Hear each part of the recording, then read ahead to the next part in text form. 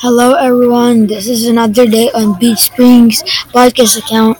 And today we're going to be talking about Babyface Nelson. Do you know how Babyface Nelson got his name? Well, it started when Lester Gills was being a thief to help out his mom, but he found the fun in being bad. Didn't he start hanging out with a gang at only age 12?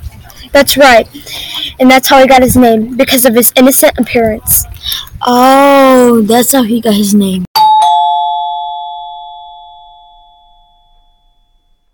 Okay, everybody, you know what that means. It's halftime. We're back, and it's time for a joke. Hey, Alex, what do you call a three-hump camel? I don't know, what? Pregnant! Okay, we're back. Hey, Alex, do you know what happened in 1921? I think so. At age 13, Lester Gills was caught hijacking a car and was arrested. Once he was let go, he was back to his crimes. Correct. And it wasn't until 1931 he was finally caught again, but this time for robbing a bank, and he was sent to jail for 1 to 10 years. 1 to 10 years? That's crazy.